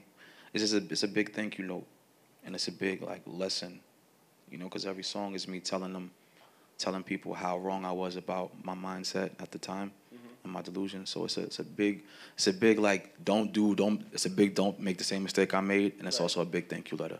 So I don't know where it ranks. Time will tell. A lot of people dig it. A lot of people say it's easy listening, and it really feels like someone. You know what I'm saying? Yeah.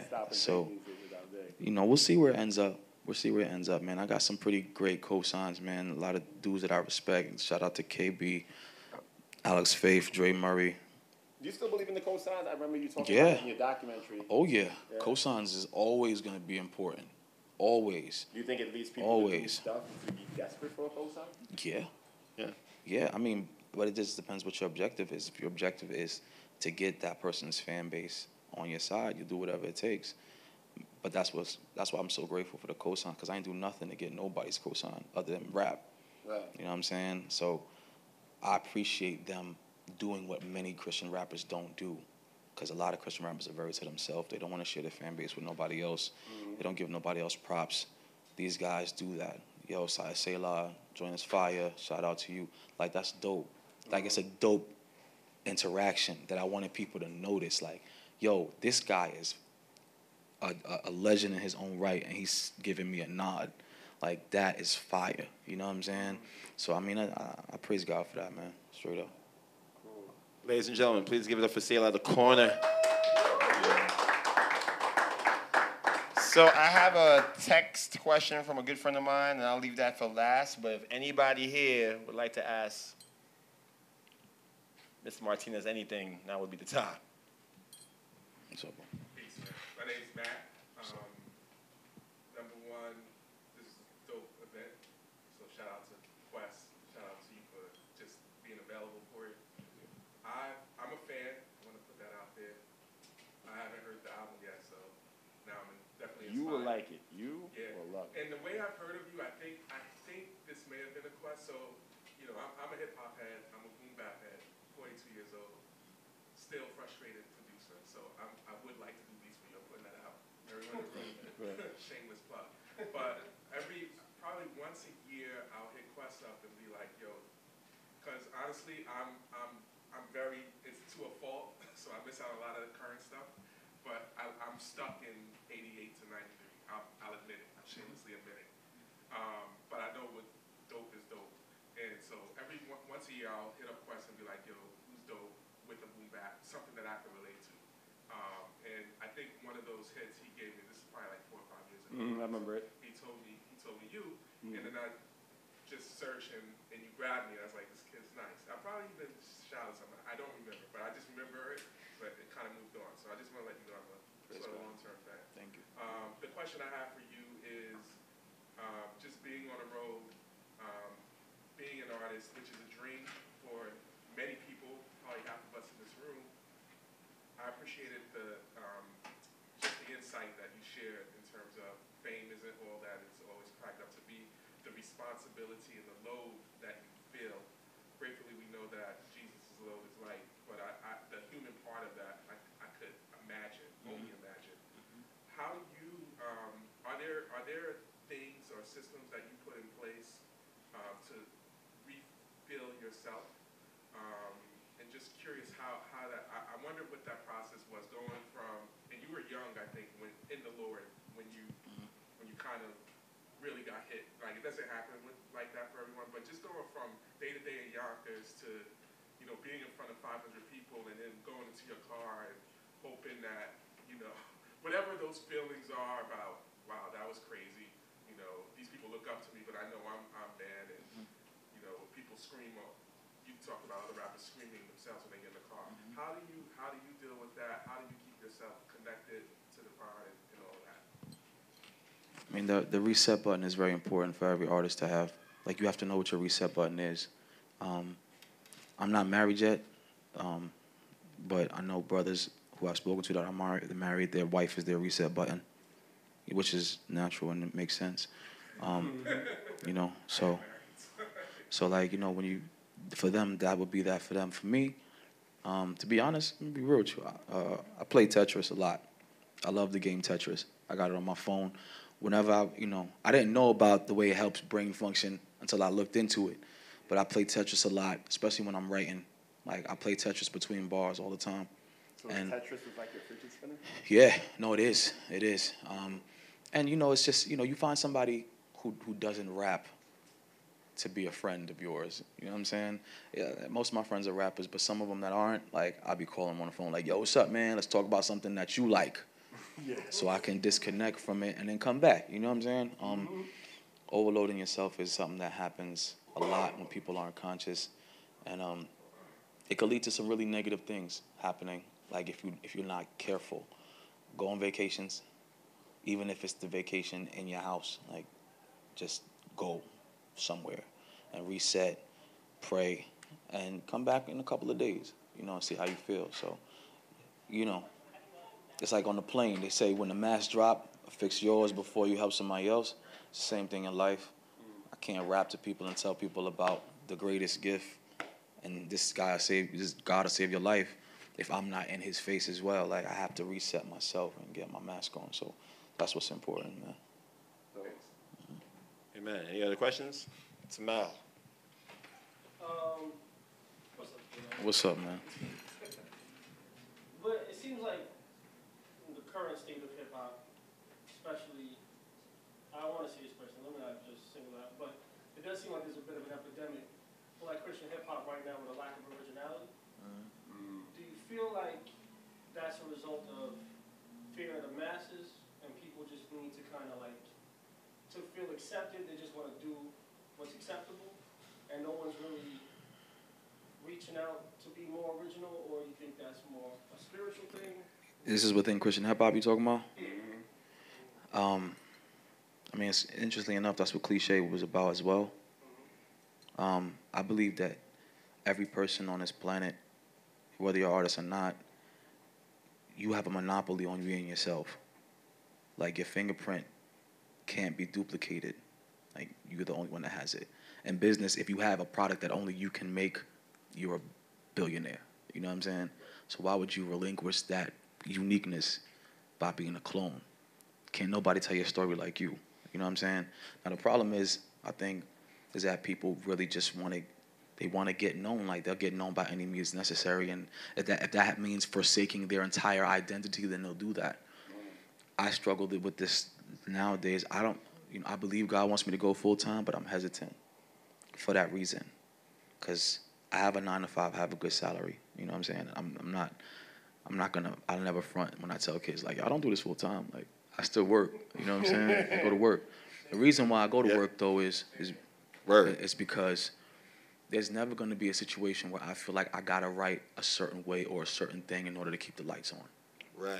So I'm never going to feel like I have to move who I am to appease the public. Like if I write this, they're not going to buy it. No, I don't care. I'm still paying the bills. Right. You know what I'm saying? And that's why I resist going full time, because cats will go full time. If you're feeding your babies with this music, you got to know what the trends are. Because if it don't sell, baby don't eat. You know what I'm saying? But with me, it's like, you know, and I'm still praying about it. And I'm going to be obedient. I'm going to be obedient, I promise you. But as my mindset right now is I think if I don't feel like I have to do this in order to make money, then I'm good. I'm going to tell you the truth whether you like it or not. Just don't buy the record. I'm good. I'm still going to work on Monday. You know what I'm saying? But that might be a reason why a lot of cats just be like, hey, what's hot? All right, I'm going to do what's hot. It's just, you know, it might not be the answer, but it is a answer. No, because it's funny, because me and Samal had this conversation on the way here. I'm glad you asked that question, because I hear you as far as like following a trend, but I feel like there's a difference between following a trend and you just sound like Travis Scott. Well, I mean, everything in hip hop is cyclical though. Like everything comes around. Like everything in general comes around. Like when we was talking about fashion, like, you know, that's hot again. Like 90s stuff. You know what I'm saying? It was back then it stopped being hot for a little while, then it came back around. You know? Right. The platform shoes was popping for a little while. You know what I'm saying? The big afros is back. Like stuff just goes around in a circle. Same thing in hip hop. Everybody gets something from the last generation, and then it comes back around and does the whole circle thing all over again. And that's what happens. The difference is that, like, you can take inspiration from it. Right. But I think Cass is just like, nope, I'm going to just be that guy right now. And it's, you know, it's easy. And to me, it's the easy way out. But it works, though. It's all about the public, man. Like, the public has to tell these and show these artists that it's not okay to do that. Because if you're training them to be that way. Like if a child, you know what I'm saying, hits you and you laugh, ha ha ha, oh, that's okay. The kid is gonna think that it's okay. Yeah. You know what I'm saying? But if you pop his hand and say no, he can associate those two interactions. Like, all right, when I do this, I get hit. The artist is like, I'm a clone. Everybody buys it. Yeah. You can't complain because you trained them to do that. But here's a question on that note, though. Is it possible? And I know this might be remotely possible. Remotely being the key word. Is it possible that maybe the kids that's grown up in youth groups that aren't allowed to listen to certain type of music, that aren't allowed to listen to Playboi Carti or whoever's hot right now, and they hear it and it's like, oh, this is original. I've never heard this before. It's possible. It's possible. Yeah. I mean, that was my life. Like I ain't listened to hip hop till I was 15. Straight up. I wasn't allowed in my house. My parents was very, very, very traditional. That hibbity hop is not gonna be in my house. And I'll tell you, like, my mom, like I used to record radio while I was at school, come home at night and listen to it on my Walkman, but hide the Walkman like under the pillow, like, cause if they saw me listening to rap, it's over. So I understand that, and that could be possible, but I mean, the onus really is on us as artists. People are cloning the people that shouldn't be cloned. We need to get to the place where people want to clone us. You know what I'm saying? That's on us. Too, yeah. When we get to the height where people like, yo, let's see what they're doing. When it's our opportunity, let's make sure we use that opportunity to show them how to be who they need to be and to keep their identity. Because these cats they don't care about the culture like that. You could tell. They don't care about the movement. You know what I'm saying? We care about the culture. We care about the next generation. We care about whether they live or die. Right. You know? So let's just try to get to that level so that we ain't got to worry about these dudes. And then the kids could just clone the mindset and the spirituality that we have and the reverence we have for our God. You know what I'm saying? Like, yo, Christ is who you should clone. But we got to get there first. Like, we got to get there first. Gotcha. Any other questions? I'll take like maybe 2, 3 more. Well, let me see. You. Yeah, because I know you had a question from before.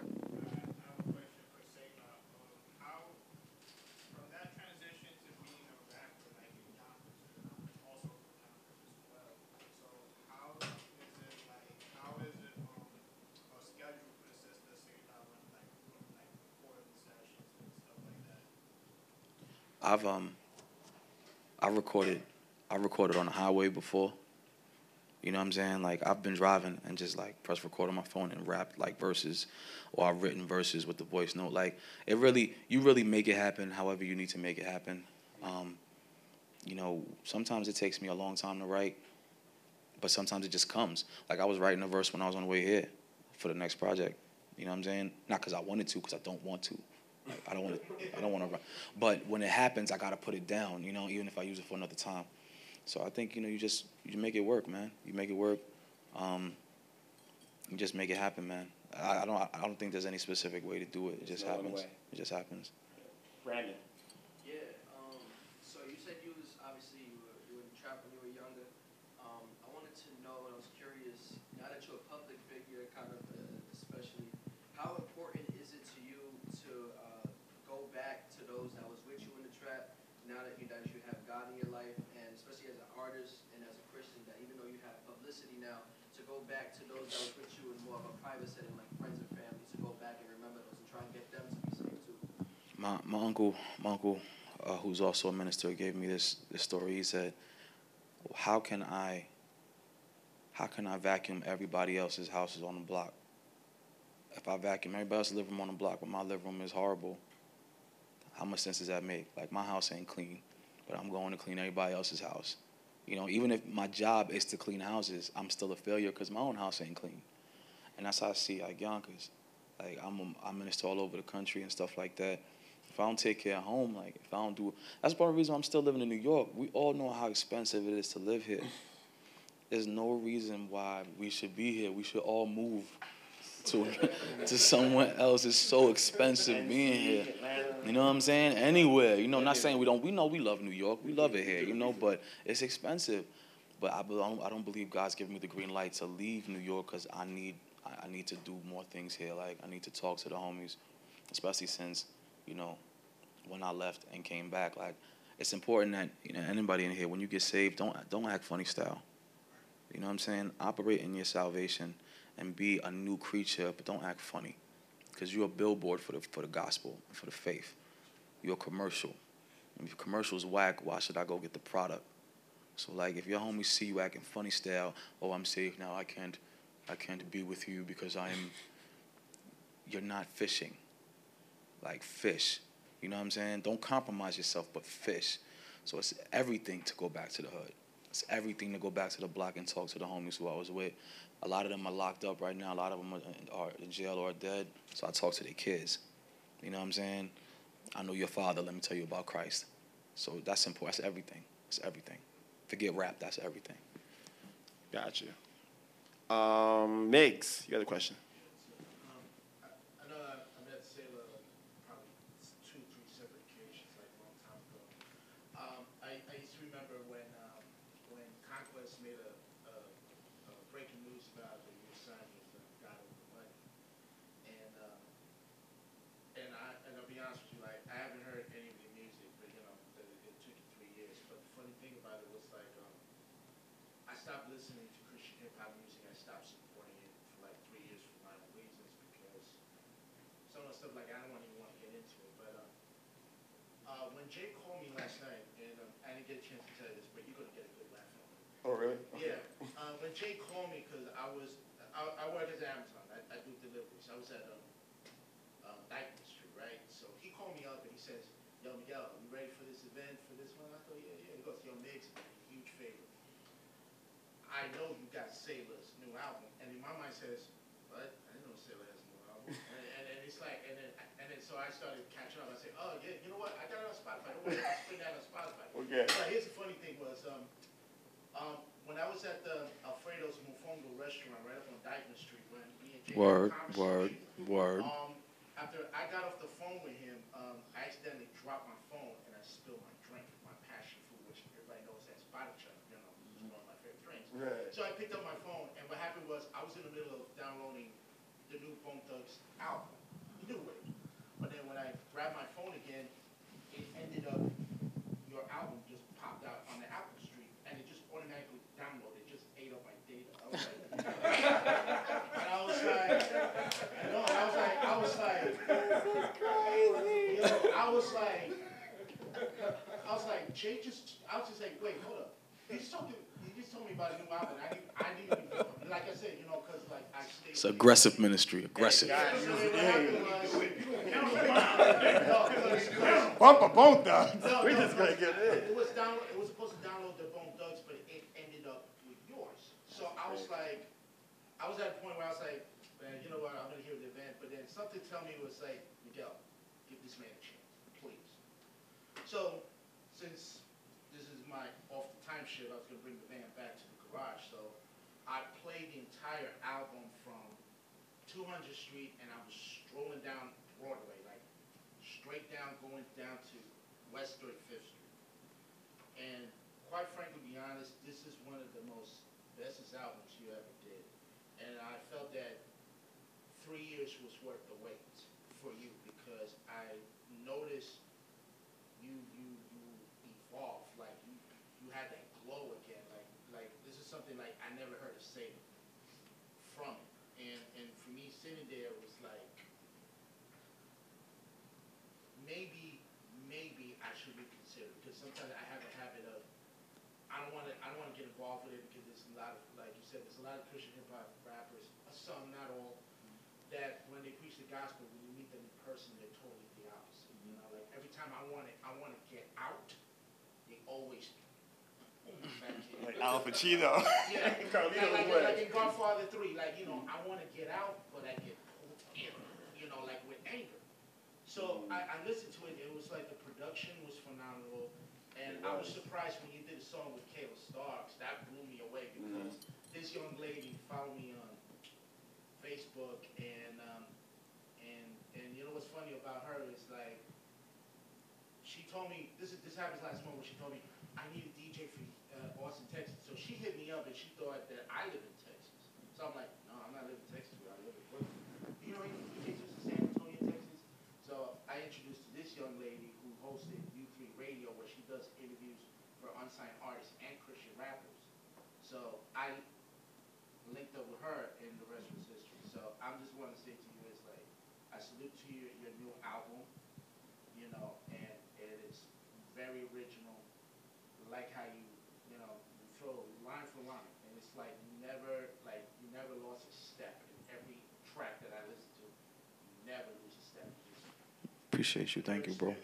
Thank you, bro. But my question to you is there any Christian hip hop artist that comes to your mind who you want to work with? Like the only one artist. I'm not talking about various. Like one artist in particular you can think of right now. That's a good question. Wow. One artist. They get two. I'll say two. They got to be alive. I mean something that's on the Solomon. Yeah. I need to be in the booth with Solomon one time.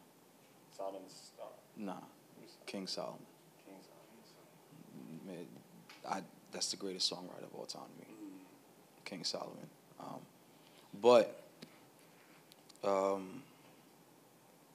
Man, I think I already achieved that dream. I think, to be honest, I think like Seven and Bizzle is some of like, it's amazing.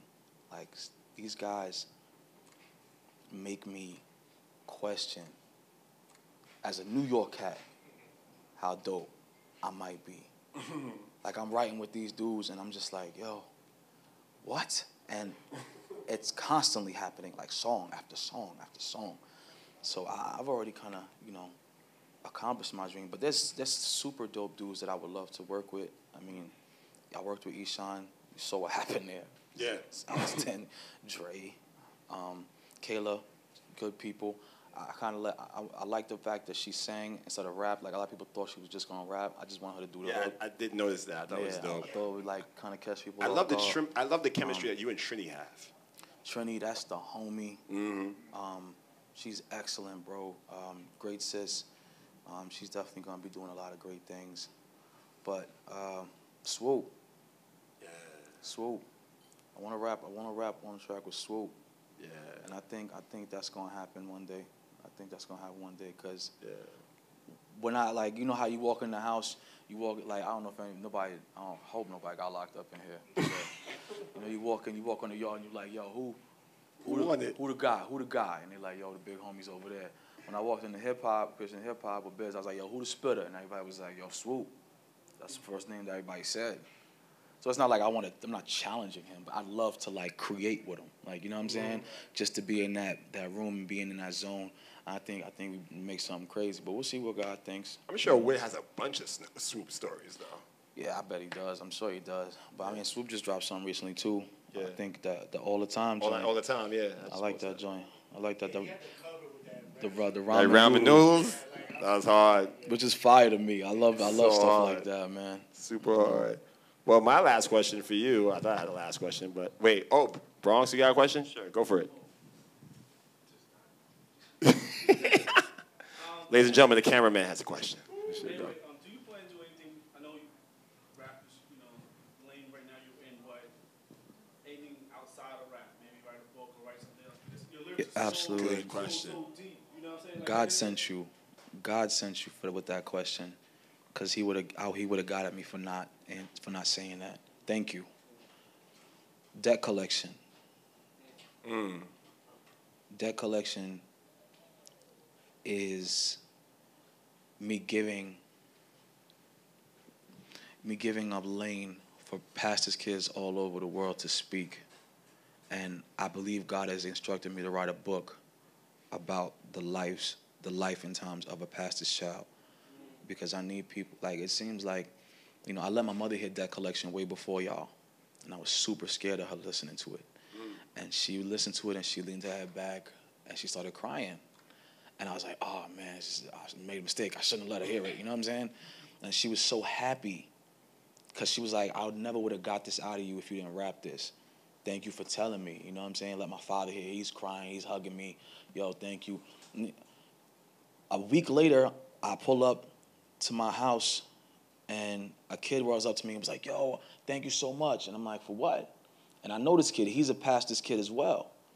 For what? He's like, yo, my mother's a pastor. He's like, yo, your mom set up a conference for pastors' kids, like a seminar. And she's putting together the staff now. And because I feel like pastors' kids are like a subspecies of Christianity and nobody pays attention to it. Hey.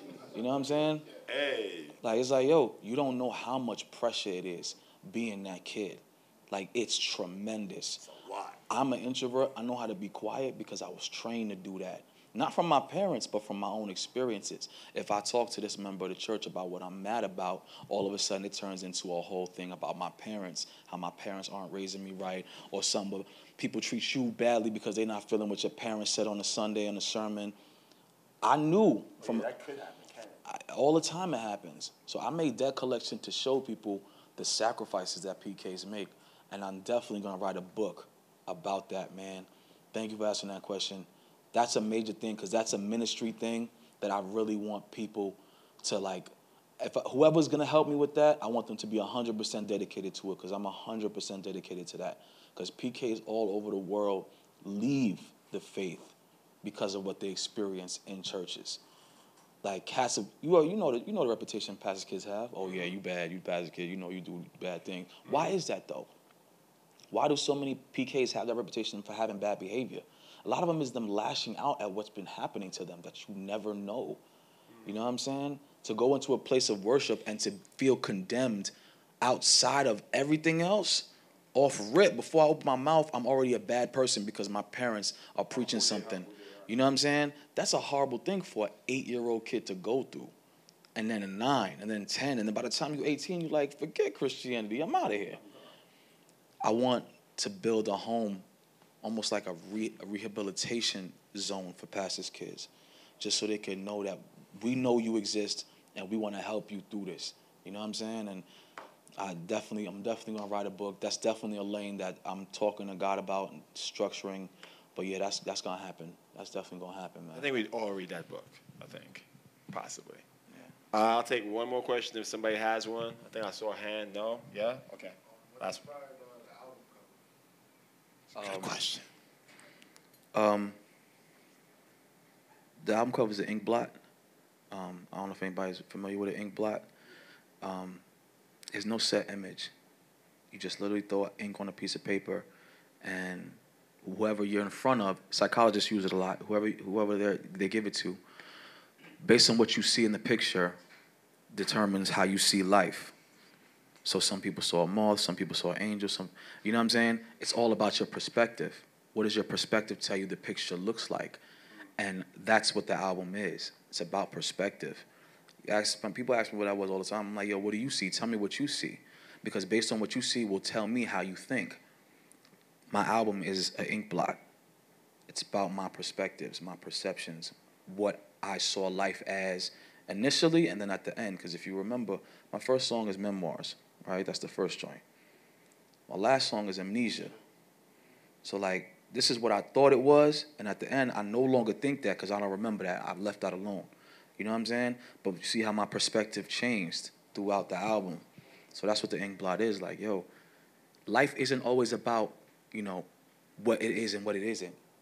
Like, the Bible is black and white. Humanity is very gray. You know what I'm saying? The Bible is, this is what it is, this is what it is. And that gives us our structure in our gray state. Because we're fickle. We're like, the Bible is a rock. We're like water, like fluid. Like, we leak over here, leak over there. We mess stuff up over here. The Bible is what gives us a backbone. We're jelly without it. So that jelly is what that ink blot is acknowledgement of like, yo, everything ain't what it always seems. Like, look at it from somebody else's shoes. And that's what that ink blot was about, man. Thank you for asking that question, man. Great question. Favorite song on the album? I know. Tough question. Introvert. Yeah. Just because it wasn't. It's fun now, but it wasn't fun in the beginning. But it's really fun to listen to now. Like, I just love listening to it. I love that song, man. I like listening to Tell it. you, me and Armin had the face, like, I love that. And my last question for you before we close out.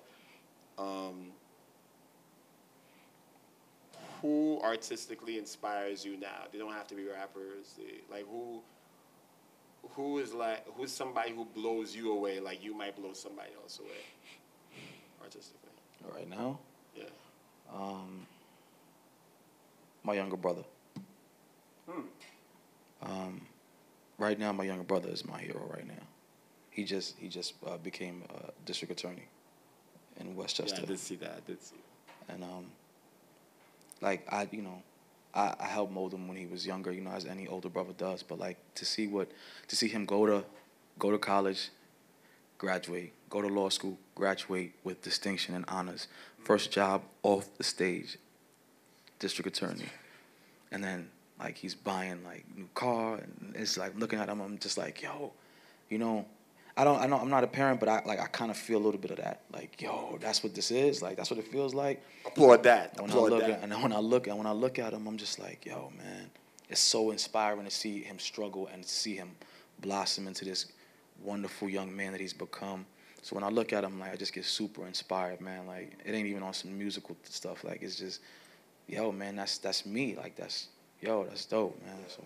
It kind of takes me back to that end of Anthemic when you talk about where's the applause for the woman who waited till she was married to lose her virginity. Ain't no applause for that. Why? Yeah. Like, man, Flint, Michigan still ain't got clean water, dog. Yeah. You know what I'm saying? And that's what's like, yo, we caught up in all of this nonsense, but there's stuff that really needs to get taken care of. We don't got time. My homies used to want to go out and club and stuff. I'm just like, yo, for what? We ain't rich yet. Like, I'm too thought-driven, analytical. So I'm going to be at the bar, on the dance floor, and I'm like dancing, but in my head I'm like, yo, I didn't earn this yet.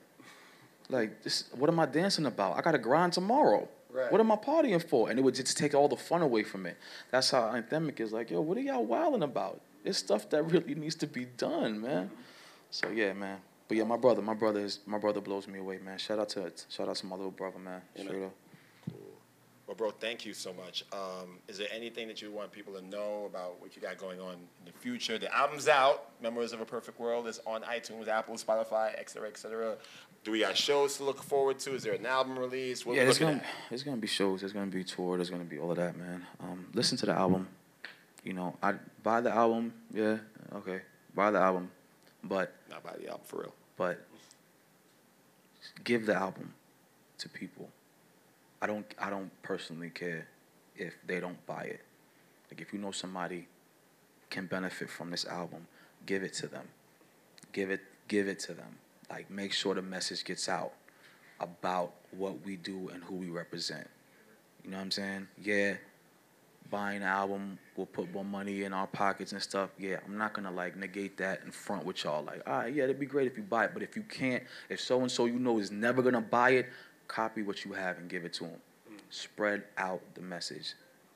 It's not gonna make me feel any kind of way that somebody listening to Jesus is Lord on my album and they didn't buy it. I'm not gonna care. Like I want people to know. So get the album, give the album, spread the word, man. That's all, man. Definitely. Ladies and gentlemen, Selah the Corner. God bless you, man. God bless you. God bless you too. Rich, why don't you come up? I don't know if you have anything that you want to end with, say. Yo, Rich Dolphin's a legend. Y'all know that, right? Y'all know Rich Dolphin's a legend. Like, Rich will be sitting across from me soon. Believe me. As soon as this album is done. understand. He's another one who takes the sweet time. Rich is a legend, man. Get his Straight up. situation situated. But yeah, for real. Follow Selah at I Am the Corner on IG. His album is out. Please support that. It's a brilliant piece of work. It's well worth the wait. A lot of times we complain about the state of music. We see the XXL freshman cover and go crazy and think pieces about why this is so wrong, but we never like celebrate or talk about what's right. And what's right is right across from me here, and I think we should celebrate and push that more, especially not because of the artist he is, but what he represents and who he represents. So please support him. Tell a friend to tell a friend to tell a friend about what he's doing musically, and I thank all of you guys for coming out. Please give it up for The Trade for their performance today. Smashed it. Bodies on the floor. Please give it up for New Vision, who smashed and touched the stage. Also give it up for DJ Miggs and the ones and twos, always faithful. And please, I think everybody here follows me on Instagram, but what would really help, I thank God that we're able to add an audio component and a visual component to what we do, because we think that interviews like this needs to be seen by as many people as possible to inform them, to encourage them, to uplift them. But yeah, next time we have a conversation series, definitely spread the word, get the word out, encourage people, artists especially too, to come out, because a lot of times we feel like we know everything as artists and you don't know everything. This is a learning experience. You know? Shout out to Quest, because a lot of y'all may not know this. Me and him go back further than me and Why Not.